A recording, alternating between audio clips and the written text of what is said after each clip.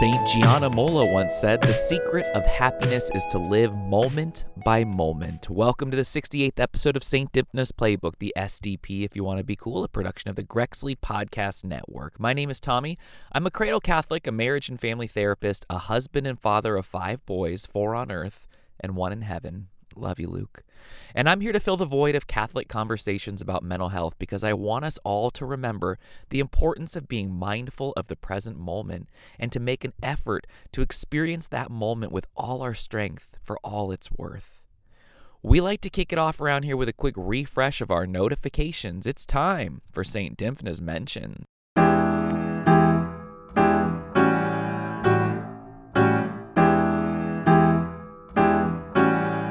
First up, you know I like to make sure to highlight when someone is openly talking about mental health in the public sphere, and today that person is Olympic long-distance athlete Alexi Pappas. She recorded an opinion video for the New York Times, and I wanted to share what she said because it's so rare to hear people talk so openly about their experiences.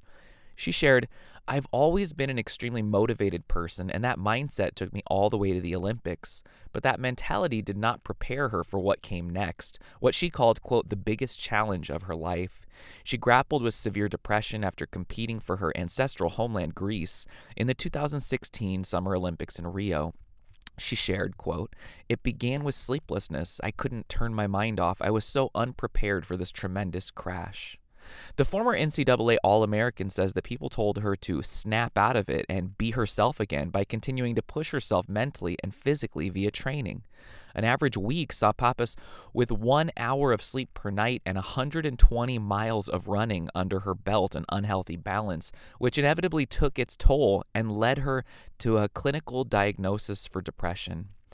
Pappas' situation nearly led her to commit suicide, just as her own mother had done when she was just 4 years old. But her father encouraged her to seek help and told her, "We aren't going to lose this time." I just want to praise Pappas for putting all of this out there. It's such a beacon of hope for those of us who are similarly suffering. It shows so clearly that depression is not a sign of personal weakness or some kind of moral failure, but that it can very literally impact any of us at any time, no matter how disciplined we are, no matter how smart we are, no matter how well our life is going. So let's all commit to continuing to share our own stories, to help people understand that they aren't alone, and to know that reaching out for help is a sign of strength and not a weakness. On to the next topic. We all need a little silver lining in the pandemic news, don't you think? The New York Times shares a story of how mental health startups have been popping up and challenging the system that's been coming up short for so long. Aurelia Safira was on a mission, shaken by the attempted suicide of a friend during her freshman year at Stanford University in 2013. Ms. Safira sought to understand the opaque mental health care system. She soon learned of the shortage of qualified therapists, and even when they're more than plentiful, of the hurdles to obtaining care. Although a computer science and math major, she eventually enrolled in a clinical psychology graduate program at Columbia University. But she kept coming back to a fundamental view, that there's often a mismatch between need and services, an essential supply and demand question. "It's very difficult to start and keep up a therapy business," Ms. Safria said. "It's a 10-person job, not a 1-person job, from marketing yourself, doing your own financing, and managing your own rent. But even before you get to a place where you manage all those things, what's so challenging is making a name for yourself so that people want to go to you." And so in 2019, she founded Real Therapy, a small business designed to tackle mental health and overall wellness by easing access and offering a range of services to answer clients' needs. Driven by personal experience and further motivated by the pandemic, which has caused an increase in anxiety and depression among the general population, including among young adults, entrepreneurs like Ms. Safria are focusing on addressing aspects of mental health care system that they view as broken. They seem undeterred by the complicated nature of that system, a Byzantine insurance process, a wide range of provider types, and elusive fits between patients and therapists. So, this is so exciting to me, obviously, and hopefully to you as well. The mental health system, while filled with a very large group of skilled people who really want to help those suffering in our communities, is a broken system. It's hard to navigate, hard to know all the options available, and don't even get me started when it comes to the barriers related to insurance. This pandemic has shifted so much of how we think about what is normal in our world, and I'm hopeful that the shift we're being forced to consider in the mental health world will lead to better better access and better services for everyone who needs help. So each episode, I'm going to introduce you to a saint who can help us along our journey with mental health and wellness as Catholics. It's called Friend Request, and today I'm here to introduce you to Mother Cabrini.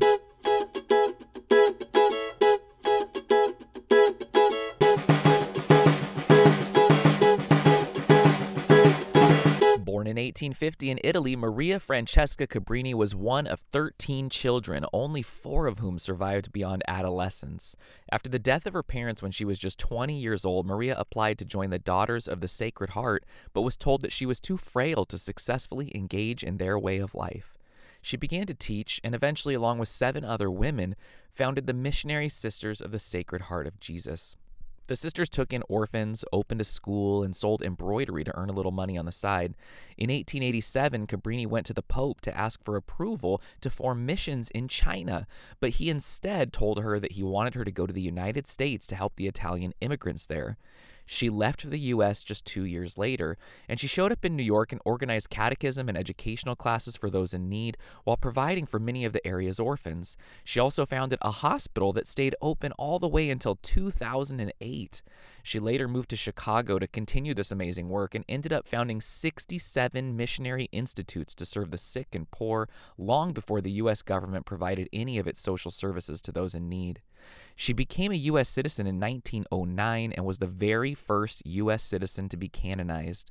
Also, I love this, Mother Cabrini is informally recognized as an effective intercessor for finding a parking space. As one priest explained, she lived in New York City. She understands traffic. Mother Cabrini is such an awesome example to all of us. She thought she was following God's plan for her life only to get turned down, but she didn't let that deter her. She trusted in His providence, continued to work through what He wanted for her, and went on to help so many. We like to close out this part of the podcast with a prayer.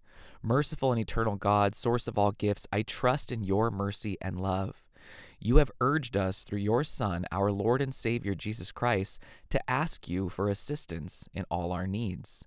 Grant me, through the intercession of St. Francis Xavier Cabrini, whom I invoke, that I may obtain the grace I desire, that there may be an end to mental health stigma in our church and our world, according to your holy will. I offer you praise and thanksgiving. Amen. And now, you can't do therapy over Twitter, but I'm happy to take your tweets and help you explore a bit in the hopes of finding a light in the darkness. It's time for Twitter therapy.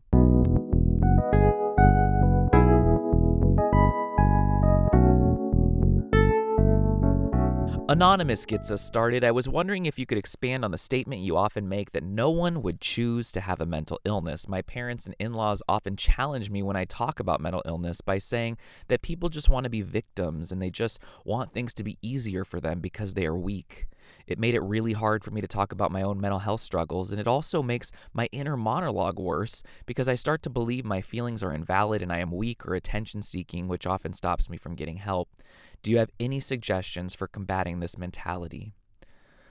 Let's all join together in prayer for Anonymous, for an end to the misunderstandings people have about mental health symptoms, and for peace in the hearts of everyone suffering today. Our Father, who art in heaven, hallowed be thy name. Thy kingdom come, thy will be done, on earth as it is in heaven. Give us this day our daily bread, and forgive us our trespasses as we forgive those who trespass against us. And lead us not into temptation, but deliver us from evil. Amen. This message is heartbreaking, and unfortunately it's more common than many of us might think. So let me start by saying this as clearly as possible. People do not experience mental illness because they are weak or because they want to be victims or just want attention. Just like broken arms are not caused by being weak or wanting to be a victim or wanting attention. They are actual illnesses and they need actual treatment and care and understanding. So when I say no one would choose to have a mental illness, what I'm saying is that if we were given the choice, we would all choose to be happy, full of joy, and have an easy life. We wouldn't choose to feel so depressed we can't get motivated to take care of ourselves, or so anxious that we experience daily panic attacks. We have to remember this when we're talking with anyone who is suffering. It isn't their fault, and they deserve our help and compassion. I'm sorry that you've received this message, and I want to say it's most important to work on your own self-dialogue before you can help your family understand, because I don't think you should be expected to take on the burden of trying to help your family understand this reality, at least at this present time. Instead, here might be an idea you can utilize to fight this mentality within yourself, which all of us have internalized to some point. First, make a list of the mental health symptoms that you're experiencing in a column. And then in another column to the right of that, write down a feeling that you'd rather be experiencing instead of those symptoms, like anxious or worried in the first column, for example, and then calm or at peace in the second. But be honest, be sure that the second column is really a list of feelings that you'd rather have. Now, take a look at that list and see if any of them are the same. Do any of the ones from column 1 match up with the ones on column 2? I'm guessing probably not. And then allow that reality to settle into your mind. If it were a matter of brute strength and just being able to experience whatever you wanted, you would choose joy, you would choose happiness, you would choose peace. And that's how you can remind yourself that the sad or anxious feelings that you're going through aren't a choice, right? They aren't a result of some kind of failure, and they aren't because you're weak. And perhaps it might be worth thinking about who it's safe to share your feelings with. You know, all of us want our family and our close friends to be those people for us, but in reality, sometimes they can't be. And through it all, please know that we're praying for you. Gina is up next. As a survivor of both childhood sexual torture and clergy abuse, I find it difficult to not succumb to bitterness and anger, especially when I see the continued ongoing failings of the Catholic Church in terms of abuse. How do we maintain love for the Church and acknowledge the pain and rage and not be filled with bitterness? Let's pray together for Gina, for all survivors, and for our church, that it be purged of the rot of abuse that has hurt so many. Remember, O most gracious Virgin Mary, that never was it known that anyone who fled to thy protection, implored thy help, or sought thine intercession was left unaided. Inspired by this confidence, I fly unto thee, O Virgin of Virgins, my Mother. To thee do I come, before thee I stand, sinful and sorrowful. O Mother of the Word incarnate, despise not my petitions, but in thy mercy hear and answer me. Amen. First off, Gina, I just want to say how much I appreciate your witness. The fact that you're still here, still in the church, in spite of what you've been through, it's absolutely amazing to see.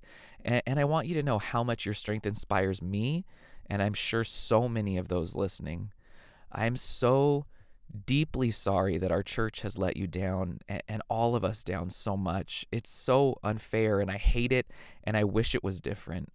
It's especially hard when we see the church continue to put out statements that break our hearts, or reports that seem to do little, if anything, and seem to be so hopelessly out of touch. It's so hard to continue to love the church in the midst of all this, so very hard. And I'll share 2 things that help me kind of push forward. First, Jesus, I trust in you. I try so hard, and I might be faking it until I make it, as saying this every day, to trust in God's providence, to trust that He's really the one in charge. And while the humans in the church are doing everything they can to mess up His plan, all of this is still under His providential control. I mean, when it seems like everything is lost and nothing seems to be heading anywhere good anytime soon, this is pretty much all we're left with anyway, so I've made it into a bit of my mantra. And second, I take a lot of hope and pride in the fact that we are the church, and we can speak up against the injustices and harm done in our church. We can be that comforting person consoling the victims. We can be the ones who spark change, who publicly stand up and apologize for what has been done. For me, taking ownership of being the church and speaking out as a Catholic has empowered me not only to have to wait for the bishops to do the right thing, like I can do it. You can definitely do it with your personal experience that can touch so many. It may not be much, but I think it's what Christ is calling us to in this moment. Anonymous wraps us up. I'd be interested in knowing what a nervous breakdown is. I've heard the term thrown around before. Are symptoms different for each individual? Is hospitalization required? So let's kick this off by praying for Anonymous, for everyone who's ever experienced a nervous breakdown, and for our system of care to be ready to address the needs of those who are suffering without difficulty and without judgment. Hail Mary, full of grace, the Lord is with thee. Blessed art thou among women, and blessed is the fruit of thy womb, Jesus. Holy Mary, Mother of God, pray for us sinners now and at the hour of our death. Amen. Thank you for sending this in, Anonymous. Let's start with some help from Mayo Clinic, shall we? The term nervous breakdown is sometimes used by people to describe a stressful situation in which they're temporarily unable to function normally in day-to-day life. It's commonly understood to occur when life's demands become physically and emotionally overwhelming. So back to me. I would break it down to say the term nervous breakdown is a non-clinical way of saying that things have gotten to a breaking point. For some, that could be because of anxiety. It could be because of having panic attacks that lead to the emergency room because we feel like we're going to die, for example. For others, it might be a break from reality, like a psychotic episode where they start to hear voices or see things that aren't there or believe things that aren't actually true. Or maybe a manic episode where they start to go days without needing sleep, start experiencing racing thoughts, pressured speech, and start making risky decisions that seem out of character. And for others, it might mean just being so overwhelmed that we walk away from our work or other responsibilities. But it's at least worth noting that we don't use that phrase in the field, and it's more commonly like a common parlance kind of thing that people say. So there's no requirement of symptoms or length of time to use the term, no requirement of hospitalizations, etc. If it fits, I would say you could feel free to use it. And if it fits, perhaps it's a good indicator that it might be time to reach out for help. God bless. All right, everyone, that's it for today's episode. Remember, you can email, DM, or tweet your questions and situations if you'd like me to address them in the future. I'd be happy to keep you anonymous or not, whatever you want. Be sure to check out patreon.com/Grexley to see all the great things they've got going on over there and support the cause. Until next time, go easy on yourselves. Take care of yourselves. And if you feel like you're in a place where you can't even bring yourself to pray, don't worry. I'll be praying for you. And so will Saint Dymphna.